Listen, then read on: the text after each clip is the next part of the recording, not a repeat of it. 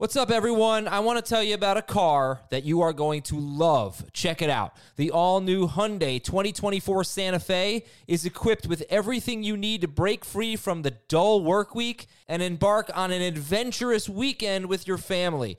The all-new Hyundai Santa Fe's features like available H-Track all-wheel drive, standard third-row seating, I love that, available dual wireless charging pads, ensure that you can take on any adventure. So let's say you're ready to take the family on a camping trip or something like that. The Santa Fe is perfect for you. You've got all-wheel drive. You can load everyone up in the third row. It's time to start being adventurous, and you need the right car, and that's the Hyundai 2024 Santa Fe. Learn more about the all-new Hyundai Santa Fe at HyundaiUSA.com. Call 562-314-4603 for complete details. This is Fantasy Football Today from CBS Sports. Here we go! Email us at fantasyfootball@cbsi.com. Here we go! It's time to dominate your fantasy league. Let's go! Now, here's some combination of Adam, Dave, Jamie, and Heath. Never too early for rankings and projections. We're going to get into the 2020 rankings today. I actually am going to have to defend Lamar Jackson as a top 20 overall pick. Can you believe that, listeners? You're all thinking, oh, these analysts are crazy. Of course he's a top 20 overall pick. Is Austin Eckler a top 20 overall pick? Someone might think that he is. And we'll get into Heath Cummings' projections as well and do a little bit of news and notes and some emails at fantasyfootball@cbsi.com. I'm Adam Azer, joined by Ben Schrager and Heath Cummings. Heath, if there has been one projection so far, as you've started your initial projections, that has really stood out like, whoa, I can't believe this, what would it be? It was definitely on the Atlanta Falcons receiving core. The first run of the projections had Calvin Ridley at 10.4 touchdowns and Julio Jones at 7.8 touchdowns. And it's super frustrating because the only thing we can really use is what's happened in the past. And you look at Ridley has scored 17 times on 185 targets in 2 years. It takes Julio Jones 3 years to score 17 times. So I definitely will adjust those towards each other. I might at some point in actually displayed projections have Calvin Ridley projected for more touchdowns than Julio Jones, and I'll feel stupid for it. Why? Well, Ben, I think that's perfectly reasonable. Calvin Ridley will probably score more touchdowns than Julio Jones, who I think scored 4 touchdowns in his first 3 games and then didn't score again until like week 15 against the 49ers? Yeah, I mean, Something I don't like have a problem with that projection at all. I mean, Julio's still going to be projected as a better receiver for you, but I could easily see Calvin scoring more touchdowns next year. Well, I could see it happening. When you've got one guy, again, looking at the rest of the projections, you've got one guy with 157 targets, 99 catches for 1,500 yards, and the other one has 77 catches for 1,000 yards, and then there's that type of disparity between their touchdowns. I'll probably just smush them together a little bit. Yeah, but at the same time, you're using Julio Jones' career numbers, and the touchdowns really aren't there any year. So it does make a bit of sense, and I understand putting them a little closer together, but like I said, Ridley could definitely score more touchdowns than Julio and would not surprise any of us. Okay, let's get to promotion here, because holy cow, what a week we have coming up for you on this podcast, but also on CBS Sports HQ. So we'll be in Miami in a mad media scrum on Radio Row. We will be doing CBS Sports HQ Fantasy Football Today, the live video show, Tuesday through Friday at 10 a.m. Eastern. If you want to watch it, you got to download the CBS Sports HQ app. It is free. You don't have to sign up or anything like that. Just download CBS Sports HQ. You can watch it on your Roku, on your Apple TV, your Amazon Fire, any connected device. You can watch on CBSSportsHQ.com if you want, but watch it on your TV. It's better. And we'll be doing the live show. Now, we're going to have amazing guests. Ben Schrager, tell them who we're going to talk to next week in Miami. I'm most excited to talk to Juju, but we're talking to Juju, we're talking to Stephon Diggs, we're talking to the bus, Jerome Bettis, Dan Marino, so guests are ranging all over the place, but I think the Juju conversation will be real interesting. I'm curious to see what he has to say about James Washington, whether he thinks there's a breakout potential there, or Johnson, or what's going on next year with that Steelers receiving core. I'm curious to see how he feels about us naming him the best NFL player to host Saturday Night Live, that he would be. So we'll see. Maybe that's in his future. Maybe we can get that going. Let's get that trending, I guess. So again, that's 10 a.m. Eastern. from Radio Row on CBS Sports HQ, Tuesday through Friday. Tune in. We'll also have we'll have 4 podcast episodes next week, including you're going to hear from the Pick 6 guys. They're going to do a preview. Heath's going to be on that, give you some DFS advice. So we'll talk a little bit about the Super Bowl, obviously, but also more general fantasy topics. And hopefully we'll be able to interview some cool players, some writers, and get some sound for you. Also, if you have Amazon Alexa, you can you can ask Alexa to play FFT, play fantasy football today. Just tell Alexa to play fantasy football today, and that's an easy way to listen to our podcast. And we like Alexa. I have a cousin named Alexa. She's wonderful. Let's get to some rankings disputes. So before we get into the projections, we'll do some rankings disputes. We all had to submit top 20s, overall top 20s, close to a month ago, I guess, several weeks ago. And I'm going to let Ben Schrager cue it up because he picked the ones that he thought were interesting, that were worth debating. So what's our first rankings dispute, Ben? Our first one is Lamar Jackson being in the top 20. Only one person had Lamar in the top 20, and that was Adam. Adam, I want to hear why you have Lamar in the top 20 and why you think that's going to be a valuable pick for you. I want to hear why you didn't watch any football this year. Don't you know who Lamar Jackson is and what he just did, sir? I watched a lot of football over the past 10 years, and none of those quarterbacks were able to be the number one quarterback the next year. And everyone's dropping off over 4 points per game if you're the number one quarterback. So Lamar could still be the number one quarterback, but he's not going to have the crazy season he had this year. I would rather get some value at the running back or wide receiver position. I just think it's really something that, like, last year, coming into this year, we'd pretty much decided we're not taking any quarterbacks in the top 20, and now you want to take 2 quarterbacks in the top 20. Well, let's just stick with one, and let's just stick with Lamar Jackson for Well, now. I think you should make it clear after what's happened in the playoffs, because, like, when you put this top 20 together, that was after week 17, if I remember correctly. I think it was before weeks. I think it was after week 16. It might have been right after week 16. Yes. You were taking Lamar Jackson over Patrick Mahomes in 2020. Correct. Are you still taking Lamar Jackson over Patrick Mahomes in 2020? Yes. Yeah. I would in a league that was only 4 points per pass touchdown, but there's not any chance that I would in a league that's 6.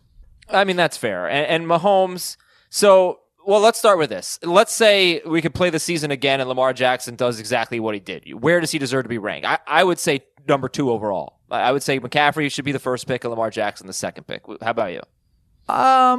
If you told me he's going to have the exact same season, I'd say probably that's a good range. Yeah. I mean, I would have him at 3 behind Michael Thomas. Yeah, maybe. Fair, totally. I mean, those were the 3 in consideration, right? So you said, Ben, that he's going to lose, that he'll lose at least 4 based on history. He'll lose at least 4 points per game. Okay, so that would drop him from 31.5 points per game at a 6 point per passing touchdown league to 27.5 fantasy points per game. The number 10 running back in 2019 in PPR on a per game basis averaged 15.3 fantasy points per game in CBS leagues. That was Mark Ingram. So this year, Lamar Jackson averaged more than double RB10 on a per game basis. Even if you take off 4 points, that's 27.5 to 15.3. Okay, that is 12 more fantasy points per game. In PPR, he's not even catching any passes. So, we've never seen a quarterback have a historic season and then do it again. Like Peyton Manning didn't do it. Patrick Mahomes didn't do it. Dan Marino didn't do it. Breeze, I guess, pretty much came close, but he will drop off. But we've also never seen a quarterback do this with rushing.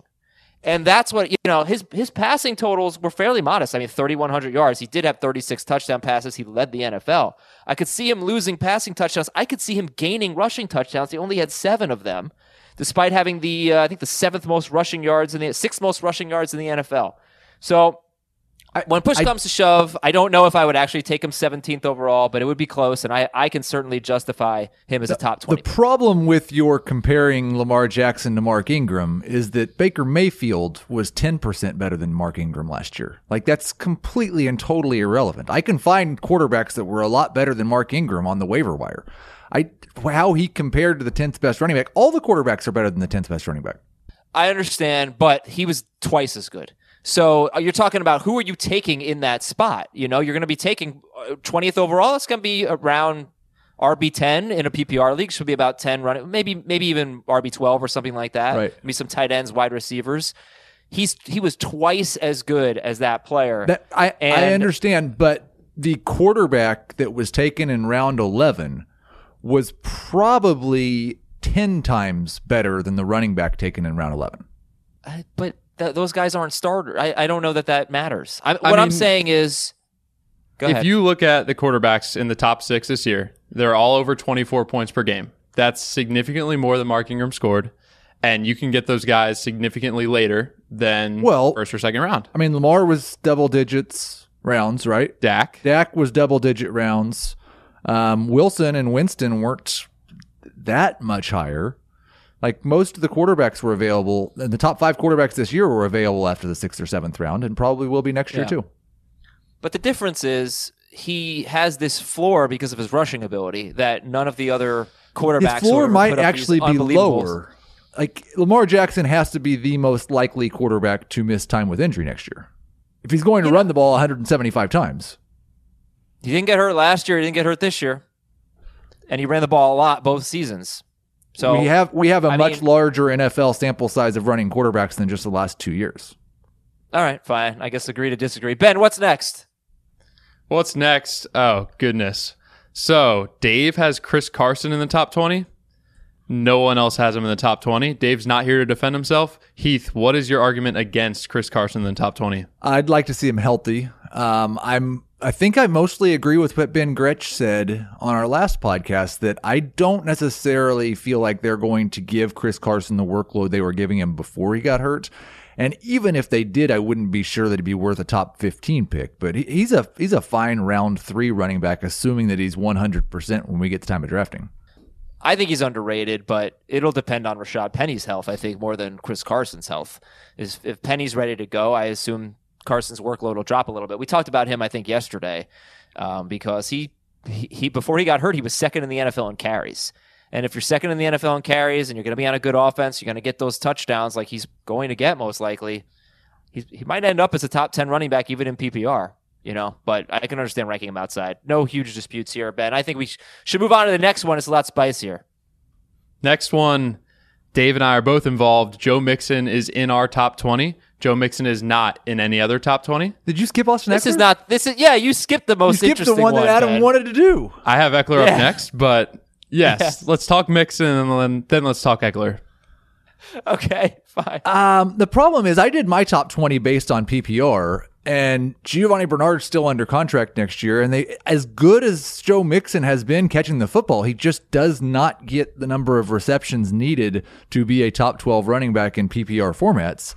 And I'm not certain that the offense is necessarily going to be a lot better this year than it has been the last 2 or 3 years. Joe Burrow, I fully expect, will be a Cincinnati Bengal. In fact, I even ranked him.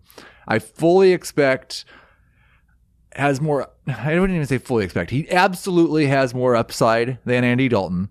But the odds of Joe Burrow being better than Andy Dalton in his rookie season are probably 50-50. He might be worse. Yeah. Now, what does Mixon being a top 5 running back in PPR in the second half of the season tell you? He has done it for half of a season in his 3 seasons in the NFL. Yeah. In those last 8 games, Mixon was the number 4 running back in both non and full PPR, but he only had 16 catches. He had 817 rushing yards and 5 touchdowns. But also he did it against really tough competition, which was impressive. And he will have that tough competition next year. I mean, he plays in a division with some good run defenses. I mean, look, A.J. Green didn't play the entire season, and Mixon only had 35 catches. So that stinks. And Bernard only had 30 catches. It's not like Gio was always on the field getting the passes caught. And he, in those final 8 games, he faced the Raiders and the Dolphins and the Browns twice. So I don't think his great finish to the end of the season wasn't against really good competition. No, because he did well against Baltimore. He did well against Pittsburgh, as I recall, and he had the runs or whatever in the Dolphins game, which was a hugely disappointing game. And the Raiders actually weren't that bad against the run, but fine. The Browns were awful against the run. So he had 350 yards and 3 touchdowns against the Browns in 2 games. That was most of the reason he was a top 4 running back. He also played over 65% of the snaps in this stretch, and he was over 65% of the snaps for the entirety of 2018 when he was a top 10 running back. So I was encouraged by that because we thought Gio was going to take more of the work, and he was playing some passing downs, but Mixon was on the field more, and we saw this year catches didn't matter as much for finishing in the top 10 for PPR. So that's the one thing that keeps Mixon in my top 20, but I totally understand the being scared of Gio Bernard and the lack of catches. But speaking of catches, who did you put Mixon ahead of? Because I think the question is probably upside. Like, he's really solid. He's going to get a ton of work. He's going to get pretty much all of their goal line carries. So that's awesome. But does he have the upside of some of the other guys that are in that range? So who did you put Mixon ahead of? For running backs, over Josh Jacobs, over Miles Sanders. Sanders would have more upside, but I'm more confident in Mixon's floor. I have him ahead of both those guys. And then in terms of wide receivers, DJ Moore, Kenny Galladay, Tyreek Hill. But you had him ahead of Chubb? I have Chubb one spot ahead of Mixon. You have him ahead of Fournette. Ahead of Fournette. Yeah. That one... I would have him ahead of Fournette probably in non-PPR, not in PPR. I'm not as confident about Fournette's catching ability, pass attempts towards him this year with a new offensive coordinator.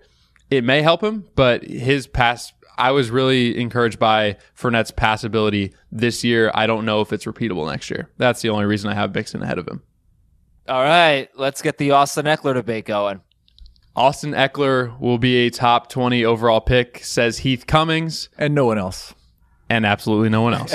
So this is like the Chargers are probably the most difficult team because their quarterback is not under contract. Melvin Gordon is not under contract. Hunter Henry is not under contract. And they have an offensive coordinator that I'm not even totally sure how to pronounce his name and has 8 games under his belt and doesn't even have a page on Pro Football Reference yet. Shane Steichen. And so like the way I go about it, and it's one of the things that we'll probably talk about later when we get into the projections more, is I'm looking at player history, I'm looking at opportunity, I'm looking at play calling history. There's not a lot of the latter. But when you look at their final 8 games, they threw the ball to running backs about 33% of the time. That was after they made the offensive coordinator change. You look at Eckler's games without Melvin Gordon. He was on pace for about 100 targets and 224 carries.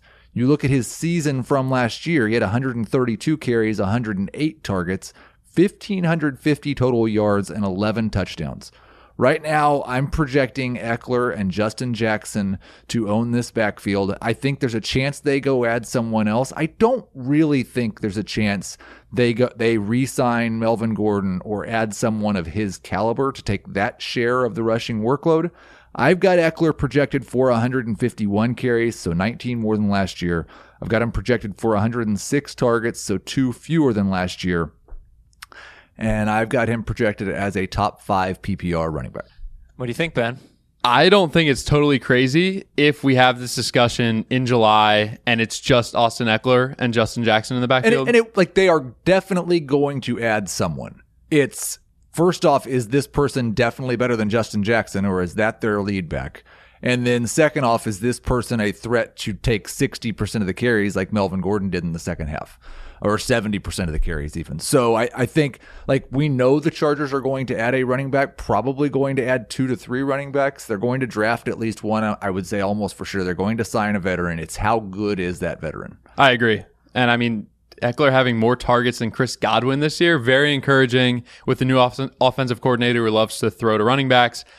I would be really encouraged if they went out and signed Tom Brady, who loves targeting his running backs. Right. I mean, they looked like the Patriots in the second half last year in terms of how they were distributing targets.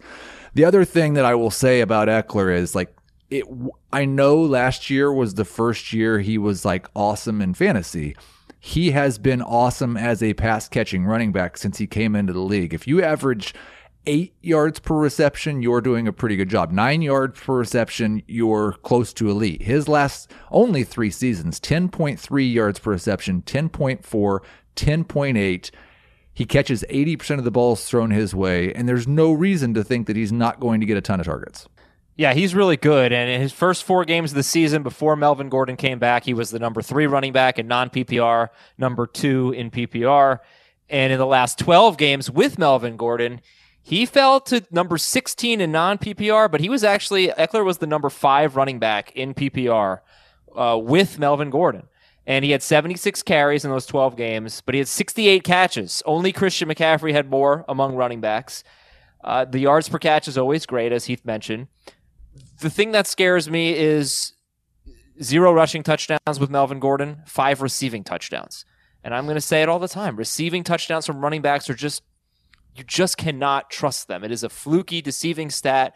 And pass-catching running backs disappoint us every single year. So he has to have a bigger role in the running game than a guy like Tariq Cohen, than a guy like James White. He did last year. But he needs it.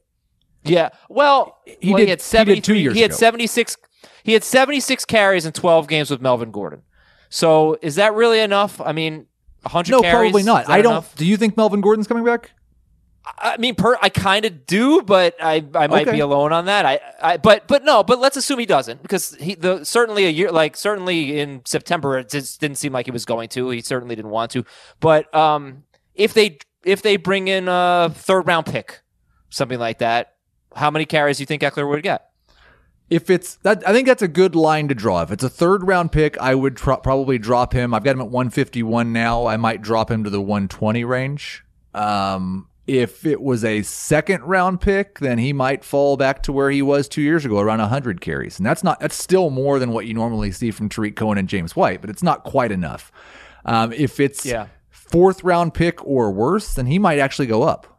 I guess my only question, Heath, is that the 100 carries from 2 years ago, what's the breakdown of with Melvin Gordon and without Melvin Gordon? Because I would bet he was on like a 70 carry pace or something like that with Melvin Gordon. I'm just throwing that number out there. But remember, he got future work. If Melvin Gordon re-signs, then I'm going to have to reevaluate everything. I don't think he's probably going to.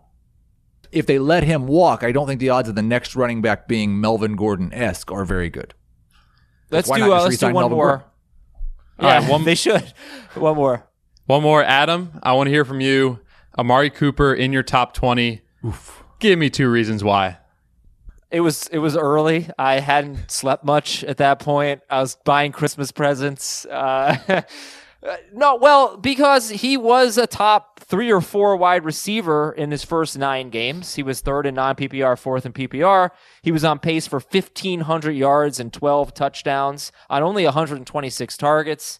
And then the last 7 games were pretty lousy. But there have been injuries, There were games that he just left early. The Jets game, he barely played. He played hurt during the Eagles game. Dak got hurt later in the year.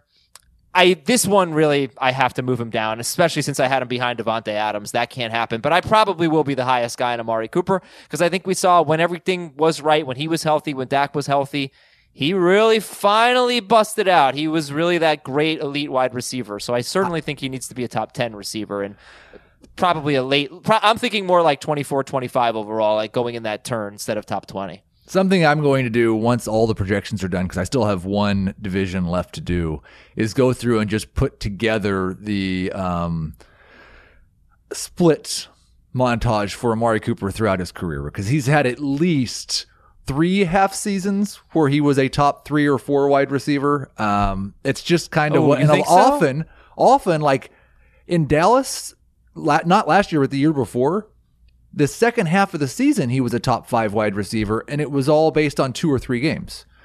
And he had a couple of those in Oakland as well, where he'd have these stretches where he wasn't actually consistently good over 8 games, but 2 or 3 of the games were so incredible that you could look at the 8-game split and say, wow, he was a top 5 wide receiver for half the season. He's a borderline number 1 wide receiver for me. Probably better suited as a number 2 on your roster. There's 3 guys that I will have ahead of him, most likely in the early projections, that Adam will be very upset about probably. DJ Moore, Cortland Sutton, and Terry McLaurin. Yeah, I mean, I took a little bit of a deeper look at Cooper's splits, and every year of his career, he's had 5 games under 10 PPR points. 10 PPR points is not a lot. That's pretty terrible for a receiver. It's bad. But here's the thing. I really don't want to look at his Oakland career. He's got a much better situation now. He's got a better quarterback, just a better situation. Now, I don't love the targets. He basically had the same amount of targets as Michael Gallup. So he needs to get more targets. I got to really dive in and break that down in the games he left with an injury and whatnot. But 119 targets in 16 games, that's not good enough. Heath, the only one that I think I vehemently disagree with is McLaurin. But no, Moore and Sutton. But Sutton, we can get into your projections, but I'll talk about Sutton with Drew Lock. It was not a good combination in the final 5 games. I'm just going to randomly find these throughout the show now. In Amari Cooper's rookie year, from week 2 through week 10, he was on a 90, 1370, 8 pace. Not as good as last year. Easily a top 5 wide receiver from week 2 through week 10. Oh, I don't know. I don't know about 45 pit balls for 685 yards and 4 touchdowns. Not as good as the pace he was on in this 9-game stretch, which was 1,512 on, I think, 96 catches. All right, we will get into projections, including Courtland Sutton. Heath is apparently quite high on Courtland Sutton. Why shouldn't he be? He's very good. We've got some news and notes. We'll talk a little dynasty in a bit. Your emails at fantasyfootball@cbsi.com. Eli Manning is retiring. Ben Schrager, I don't even think I know who your favorite football team is. Is that Grew weird? up an Eagles fan, pretty neutral right now, but I spent a lot of time watching Eli Manning in the local market of New Jersey. In Amari Cooper's second year, he had an 8-game stretch where he was on pace for 104 catches and 1,574 yards. That's pretty. How many touchdowns? He only had 2 touchdowns in that stretch. Well, there you go. He was on pace for 12 in this 9-game stretch, so still better. Okay, sorry, an Eagles fan, saw Eli Manning. Do you think Eli Manning should be a Hall of Famer? Yes, I think his numbers are pretty pedestrian throughout the regular season, but his playoff performances, I think, in and of itself, plus the longevity, make him a Hall of Famer. I don't know that I would necessarily vote for him, which is weird to say, but I think he should be in general, and I think he will be a Hall of Famer. No, without a doubt. Eli Manning, somebody needs to be the floor, the worst quarterback in the Hall of Fame. And Eli Manning is the perfect candidate. And he deserves all the accolades. Great career. Congratulations. I agree with just about everything that was said. I don't know if he's the worst quarterback. He'll be among the worst regular season quarterbacks in the Hall of Fame if and when he gets there. Ben, I don't know why you wouldn't vote for him. Maybe you'd be the one guy who also wouldn't vote for Derek Jeter. Oh, no, come on. Don't compare those two, although there are some similarities. In Amari Cooper's 4th season, he had an 8-game stretch where he was on pace for only 1,068 yards, but 12 receiving touchdowns. Not as good. Not With as the good. Oakland Raiders. 1,512. Find me a stretch where he was on pace for 1,512. I've shown you 1,500 and I've shown you 12, but not in the same stretch. Exactly. That shows you he's just in a better situation now. He's a better quarterback. He's capable of better numbers. Okay, and Miami GM Chris Greer says he fully expects Ryan Fitzpatrick to be back in 2020. We also got a report that their owner, Stephen Ross, really likes Joe Burrow. But if Fitzpatrick's the starting quarterback for the Dolphins next year, that's a good thing, right? Definitely for Parker. Yeah, I think it's a good thing. I wouldn't expect Parker to repeat what he did this year. That whole situation is going to be interesting with Chan Gailey there. He has spent his last 4 years, I believe, as a play caller with Ryan Fitzpatrick as his quarterback. One interesting thing, I know we're going to get to Gesicki a little bit later. I can just bring it up now since we're talking about the Dolphins, because Fitzpatrick did kind of lean on Gesicki a little bit towards the end of the year after Preston Williams got hurt. Fitzpatrick did have some moments with Charles Clay. Chan Gailey has called plays in the NFL 14 years. One of those years, a tight end on his team had more than 75 targets. Only 3 times did a tight end even have 50 targets. This is a guy who was running the spread offense really before anyone else was. And it will be interesting if Gesicki's going to just be a slot wide receiver in this offense, or like most of the tight ends under Gailey, he's just not going to be any good. By the way, here are your top 4 quarterbacks in the final 6 games of the season in 6-point per passing touchdown leagues. 1, Drew Brees. 2, Lamar Jackson, who sat out week 17 and actually averaged almost 5 more points per game than Drew Brees. 3, Ryan Tannehill. 4, Ryan Fitzpatrick. So, did you see Fitzpatrick's matchups for the final games of the season? I did. Cleveland, Philadelphia, Jets, Giants, Bengals, Patriots. 25 points against the Patriots. But yes, he certainly In took Amari advantage of Cooper's good fourth matchups. season, he had a 9-game stretch where he was on pace for 87 catches, 1,387 yards, and 12 touchdowns. Nope, that's close, but no cigar. So he basically this does it 9-game every stretch year. It's never been quite as good as it was this- last year. Right. But he's going to have an 8-game stretch next year where he is just one of the best wide receivers in football. I have zero doubt about that. And he'll probably finish a little bit higher than what you're going to project him for because you are still considering him an Oakland wide receiver. He's a little bit better than he was in Oakland. Yeah, I'm going to have him right around 15th probably. At receiver? Yeah. Okay, too low. Heath's projections. When we come back, we'll take a quick break here on Fantasy Football Today, get into Baker Mayfield, Damian Williams, Cortland Sutton, and more. The perfect combination of versatile athleisure and training apparel has arrived.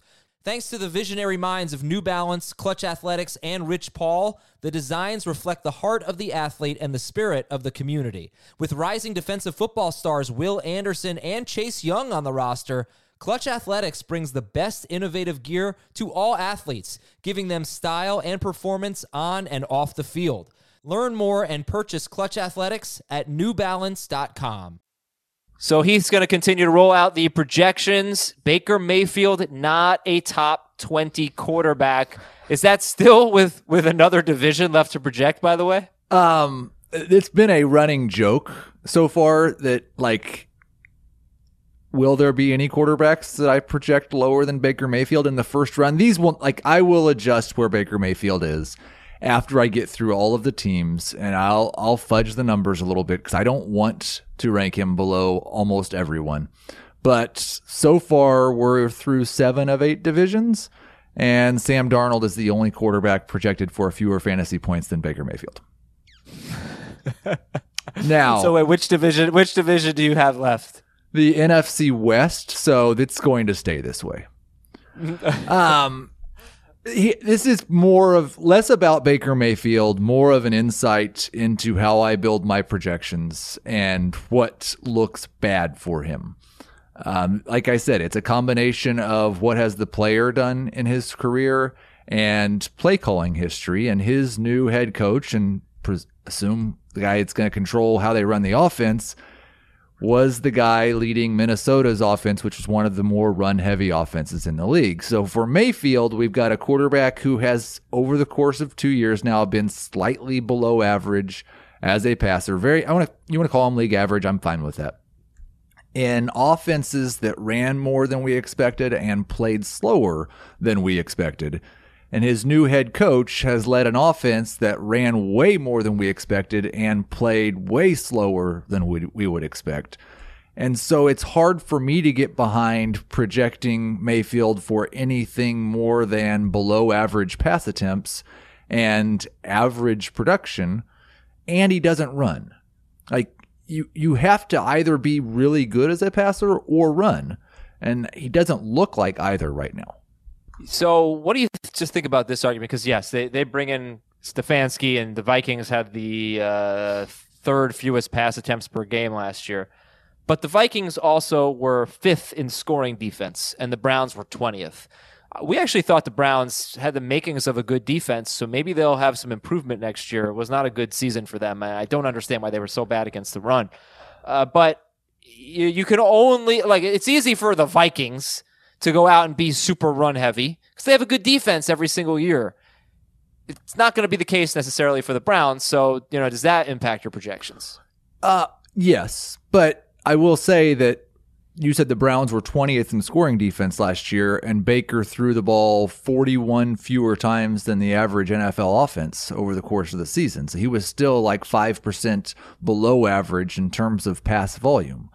So, like, I think Kirk Cousins may have thrown the ball like 460 times or something ridiculous last year. Baker was at 534. My initial projection had Baker at 519 for pass attempts. But at 519 pass attempts, you've got to be like almost Russell Wilson good to sniff the top 12, unless you're running. Well, what is his yards per attempt going to be? It was down to 6.2 this year? As adjusted, were 6.2. His yards per attempt were 7.2. He's 7.4 for his career. League average last year was 7.5 or 7.6. He even when he was really good, it was 7.7. So that's not too far from average. He does have great weapons, I think.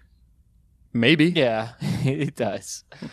And he does have great weapons, and he's still young. And I know if Ben Gretsch were on the show, he'd be talking about the coaching. So hopefully there's a coaching upgrade for him, even if the philosophy is worse.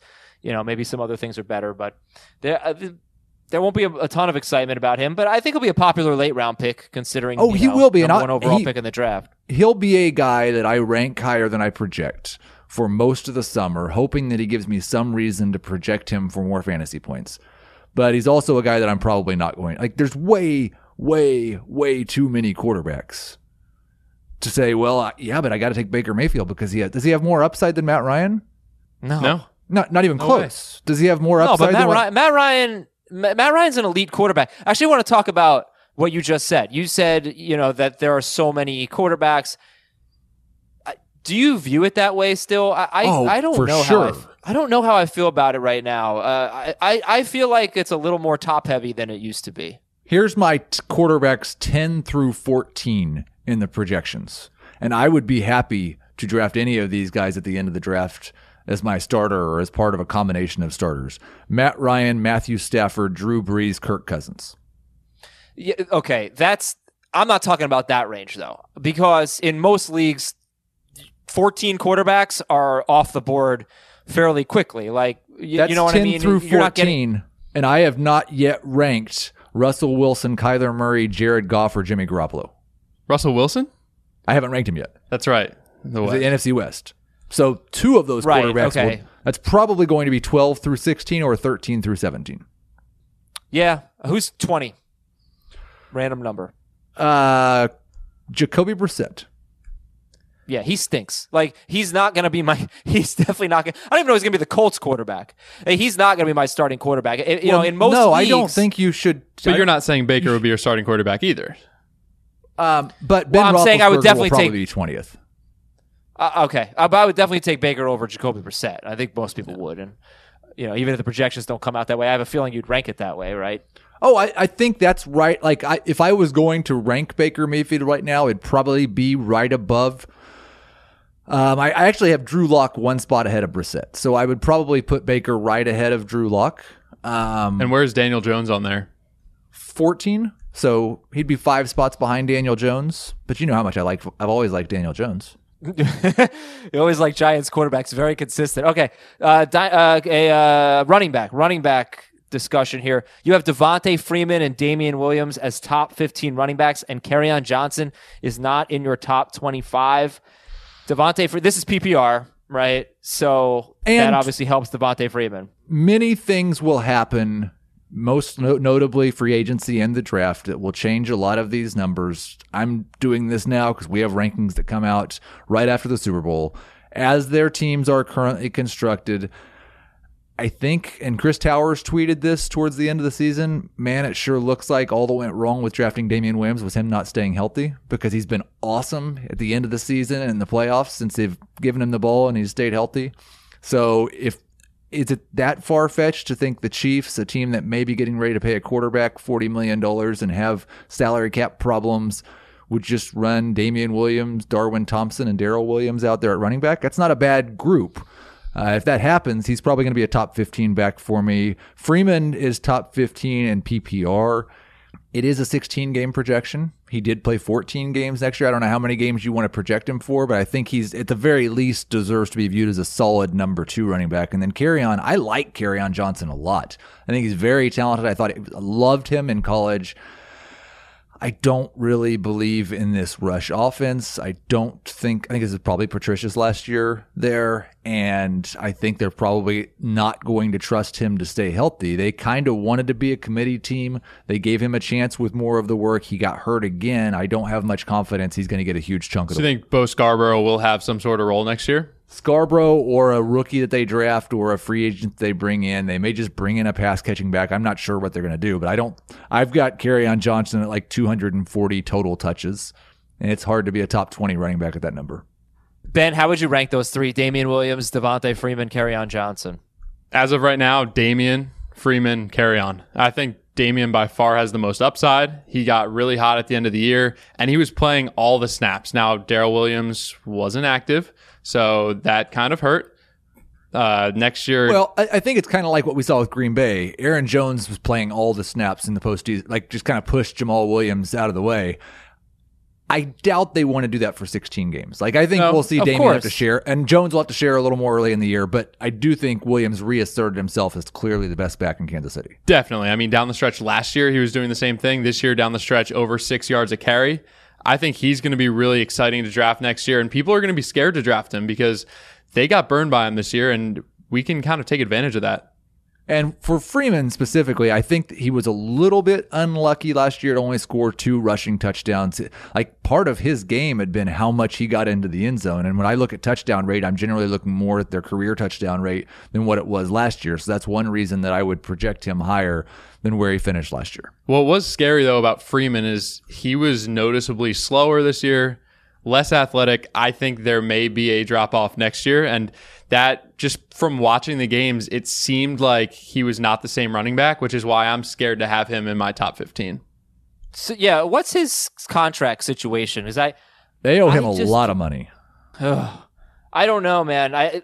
So there's encouraging stuff and there's discouraging stuff for Freeman. He didn't look as good, and he wasn't as good. He averaged 3.6 yards per carry. He'd been pretty darn good basically every time he touched the ball, throughout his career. You gave him the ball, he did well. But he didn't run the ball that much at the start of the season. When their defense got better in the last 5 games of the season, he came back from injury, and they were giving up about 20 points per game, down from about 28 points per game in Freeman's first 9 games of the season. So he was on pace for 246 carries and 67 catches. Huge workload. He was getting a lot of work because they were in the game more. They were running the ball and playing better defense. So that was good for Freeman, but he still wasn't doing a ton with it. For Damian Williams, I just want to know, what's going to be different next year?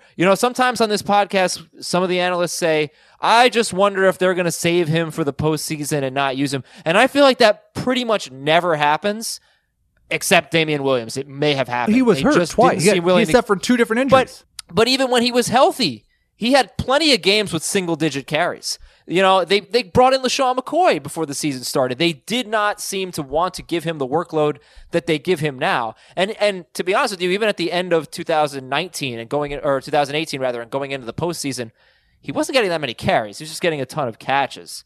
So I don't know what the workload's going to be. I don't know that they think he can hold up. He never has. He's never been a workhorse. He got hurt. Well, I don't think he's going to be a workhorse. But you don't have to be a workhorse in the Kansas City offense to be a top 15 running back. You give me I guess I said 240 touches for Kerryon Johnson. You give me 200 Damian Williams touches next year in the Kansas City offense, and he's going to be a top 15 running back. All right, wide receiver. You have DJ Moore and Courtland Sutton in the top 12.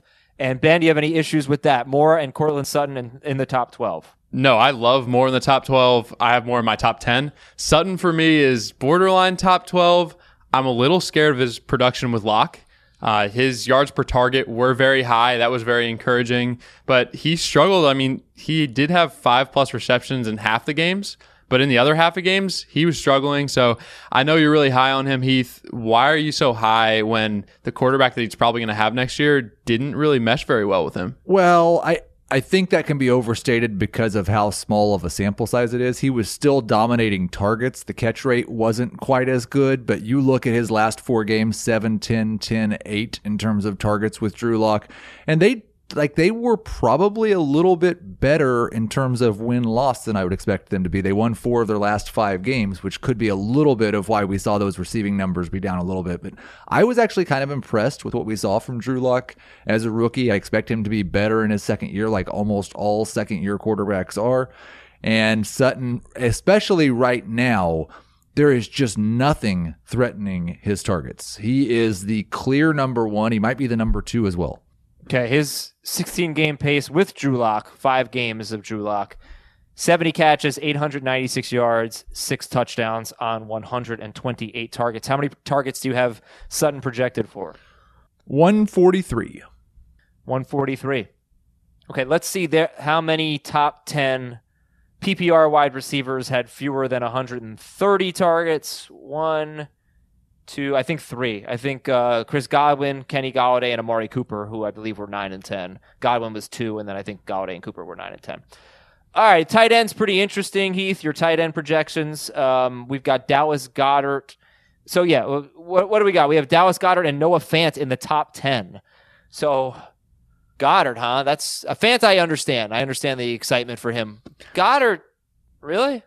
Yeah, I think you look at what happened with these two, and we talked about it in the last podcast. I don't have Zach Ertz as my number 3 tight end. I expect this to be more of a timeshare at tight end between the two of them, and when they're both on the field, Zach Ertz draws the majority of the coverage, so Goddard is more efficient on a per-target basis. He does not draw as difficult of coverage, and he is still on the upswing of his career and getting better.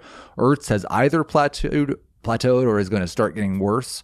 So I won't have him like as a top 6 or 7 tight end, but Goddard will definitely be inside my top 10. Fans get right behind Goddard, but I do expect him to take a step forward as a second-year tight end. I do think that with them bringing in Pat Shurmur, there will be more targets going to the tight ends in Denver. He's got a pretty extensive history of targeting his tight ends.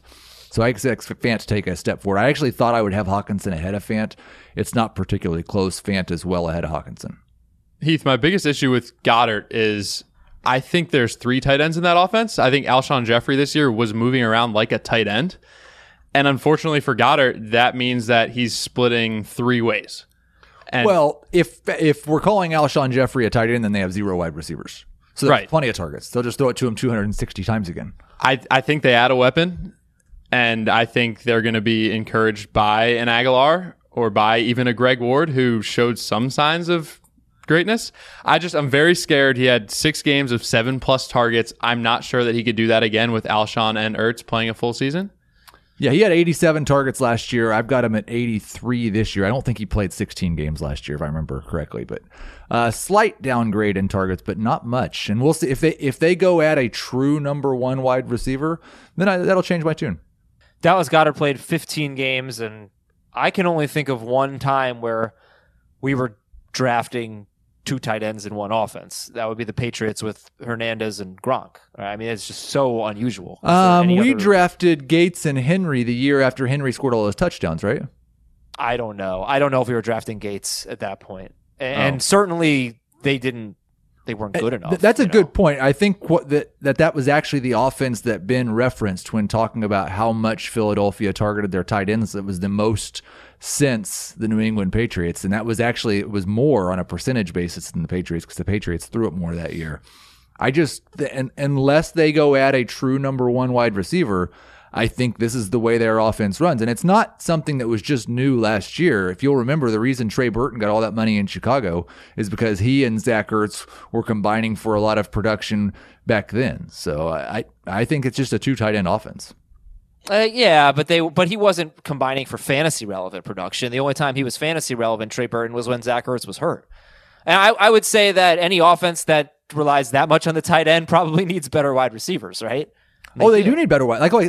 That's what I said. If they go at a number 1 wide receiver, then it changes things. But right now, Alshon Jeffrey, assuming he doesn't get cut, is their number 1 wide receiver, and he won't be cut either. Too much dead money. He might have to restructure. All right, so Ben, we're gonna save our dynasty talk until next week with risers and fallers. Let's read some emails. fantasyfootball@cbsi.com. All right, this one's a very long one. I will read it, but here's the gist. It's from Matt. Matt, good email here. Matt basically came up with his own method of ranking players, and he weights yards very heavily and not touchdowns. So here's the email from Matt. I hear a lot of comments about touchdowns not being predictable, so got me wondering why most analysts don't just analyze yards instead of total points per game. Same deal for those who look at consistency based on points per game. I did my own analysis based on non-PPR, which I play in, and I would love some critique on my methodology. I started with total yards, rushing plus receiving, per game, excluding players who only played a few games. The top wide receivers have an average of 6 touchdowns less than the top running back, so I took 24 yards per game off the wide receiver numbers to equalize it. I then looked at the 65th percentile, because 75th was too restrictive and 50th was too far the other way, of all individual game yards scored by the top players, and calculated how often each player scored more than that value, giving a consistency percentage. I then multiplied that player's percentage by their yards per game number, and I ranked them. So finding consistency plus yards per game, and I ranked them and came up with this list. McCaffrey, Thomas, Dalvin Cook, Jacobs 4, Zeke 5, Chubb 6, Derrick Henry, Barkley, Fournette, Carson, Julio Jones, Eckler, Kamara 13, Godwin 14, DJ Moore, Robert Woods 16, Aaron Jones, Mike Evans, Miles Sanders, Devontae Adams, DeAndre Hopkins, Joe Mixon, Amari Cooper, Mark Ingram. That's your top 24.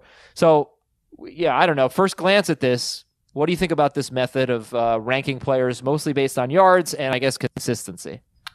I don't put a lot of weight into consistency, but I do think that it is much better to invest in guys that you feel comfortable with their yardage totals as opposed to shooting for touchdown outliers. And I agree with that. I think the one challenge to this system is that a guy like Devontae Adams or a guy like Aaron Jones, they have both proven that they are going to be scoring more touchdowns except for Adams last year. Right, but across his career than the average wide receiver or running back. So Aaron Jones averaging a touchdown for every start he has. So I think touchdown regression is real. I think we should not value touchdowns that much. You should target guys who didn't score a lot the previous year as good value candidates, but I don't think touchdowns should be thrown out entirely. No, don't throw them out.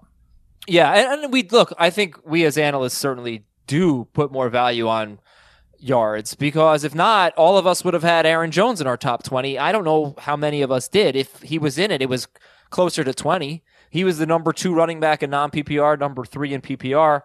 But I do think you can look at a guy and say he's more likely to score touchdowns than another player. For me, is he sharing goal line work? Is he getting red zone targets or green zone targets if he's a wide receiver? Stuff like that. So, yeah, I think we're pretty much on board with the yards portion of this, Matt. Good stuff. Here's another email, very long one. Again, everybody just try to pay attention to this. This is from Dawson. Would you rather keep Miles Sanders in the 7th round or Deebo Samuel in the final round? Half PPR. Sanders for sure. You got all that, guys? Feel good? Yeah. You understood it? Okay, good. And finally, this one is actually kind of long. Joe from Cleveland. This is a regulators question. Esteemed regulators. Where's the music? We have. I don't. Do you want to do it? I don't have capabilities right now. I understand. Go for it. No. Boop, boop, boop, boop, boop. Esteemed regulators, we have an issue with transferring the trophy between champions in our league. We recently wrapped up 2019 where Chris won it all. Dave, the 2018 champion, says he didn't get the trophy early enough and he needs more time to, quote, break her in, end quote. Recourse, any general thoughts on handling trophy transfers? Here's more helpful information. 2017 champion Doug says he tried to get the trophy to 2018 champion Dave, but for whatever reason, it didn't happen. Once I, as the newly appointed commish GM this year, found out at this year's draft, I took it upon myself to pay out of pocket to send the trophy through the mail to Dave so he could have it for at least a little while. So what do you think? He's thinking maybe give Dave another month, and then after that month, if he hasn't sent it out to the new champion, impose a $10 a week penalty fee to next year's dues. And next year, make it a known rule to get the trophy to the next champ within a month. Yeah, and I think I can empathize with Dave here because he didn't even get the trophy until the draft. He had zero off season with the trophy. Now you're telling me he has to give it up as soon as this season is over? I think he should get at least half of the offseason. So take the time from week 16, hopefully you don't have week 17 games, week 16 Sunday to whenever your draft is going to be, split the baby, and he gets half of the offseason. That's the only thing that's fair. And I think instead of fining him if he doesn't hit that deadline, I think you go flex suspension. For every week that he doesn't send it in time, suspend his flex for a week. He's just going to quit the league then. which is what Heath wanted to begin with. He always wants to eliminate someone from the league. So really this worked out perfectly. All right. I would just say that if I were getting the trophy and somebody who was giving it to me said he needed more time to break it in, I would be a little bit nervous. That would be a little uncomfortable for me. But thank you for the email, Joe from Cleveland, and everybody else, fantasyfootball@cbsi.com. Remember to download the HQ app and watch our show next week, Tuesday through Friday, 10 a.m. Eastern, from Radio Row in Miami. We will talk to you on Monday, though, first with another podcast. For Heath, for Ben, I'm Adam. Have a great weekend. Talk to you Monday.